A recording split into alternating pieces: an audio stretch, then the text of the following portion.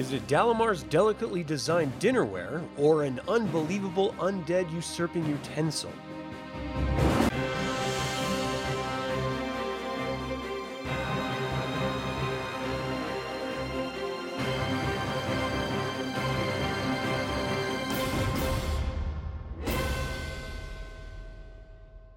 Welcome to another Dragonlance Saga episode. My name is Adam, and today we're going to talk about the Kender Spoon of Turning.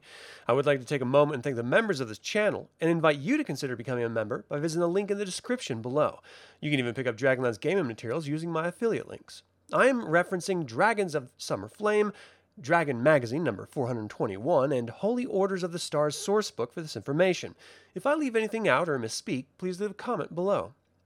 We're familiar with the colorful characters of Dragonlance making extraordinary claims about mundane items. The first I was introduced to was in Dragons of Autumn Twilight, when the companions were searching through Zax-Saroth and they ran across an Agar dwarf named Bupu. Bupu led the companions to a secret door which she claimed to have opened with her magical dead rat, which she promptly presented to Raistlin. The irony here is that it was Tasselhoff Burrfoot who dispelled the claim about the dead rat being magical, as he witnessed Bupu unknowingly step on a hidden floor lock which opened the secret door, not the magical rat. The ironic part of this is that it is Tasselhoff Burrfoot in Dragons of Summer Flame who makes a similar claim about a mundane item having extraordinary abilities, this time in the form of a spoon. You see, when Taz met Usha and told Jenna that she was Raistlin's daughter, Dalamar brought them both to the Tower of High Sorcery in Palanthas. It was there that Dalamar offered them both a meal and he and Jenna talked. Tasselhoff couldn't help but admire the quite remarkable silver spoons, each having been marked with intricate designs that Taz guessed were elven. Each was marked with Dalamar's initials, he speculated. He slipped one in his pouches, unknowingly of course, because Kender aren't thieves. When Dalamar and Jenna returned, Dalamar noted the missing spoon and retrieved it. It must have been fortunate that Taz had found it on the floor after all.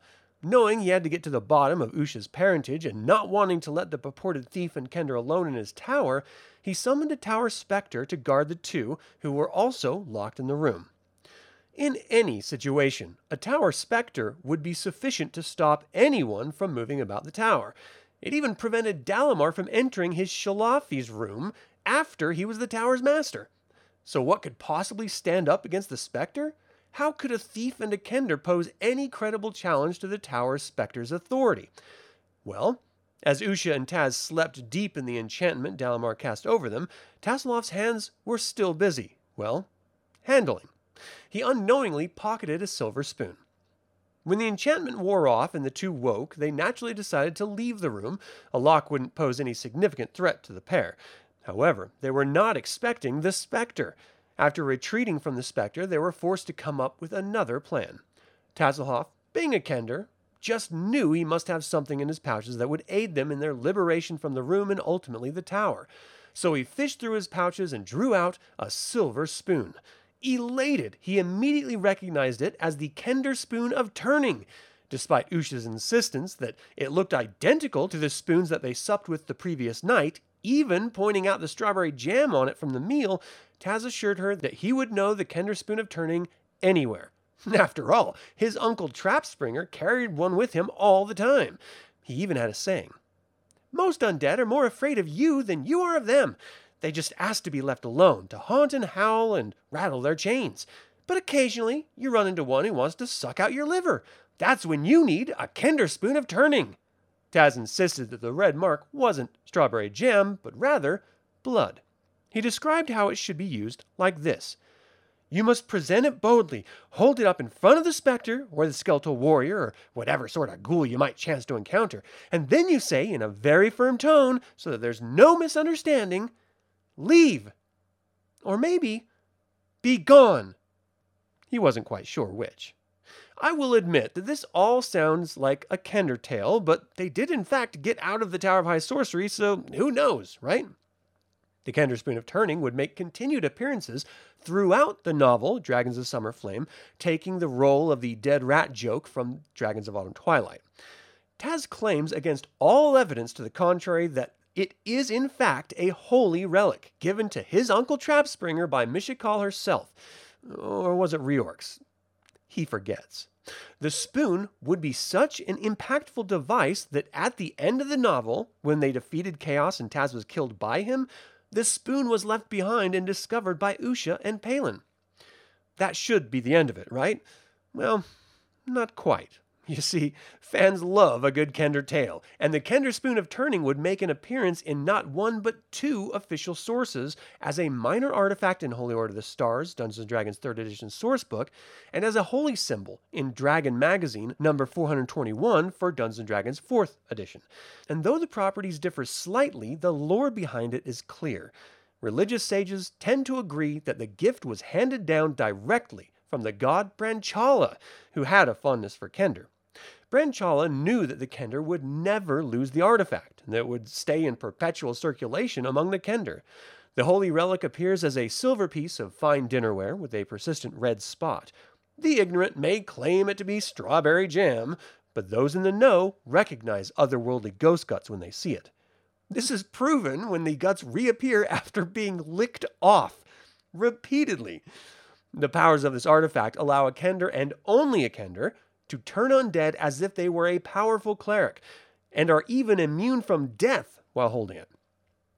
We know now that just as Chaos was about to crush Tasselhoff Burfoot, he used the device of time journeying to travel into the future to say goodbye to his friends.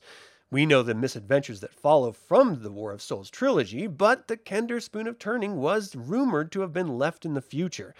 But if that's so, how was it that Usha and Palin discovered it after Taz returned to his present and ultimate death?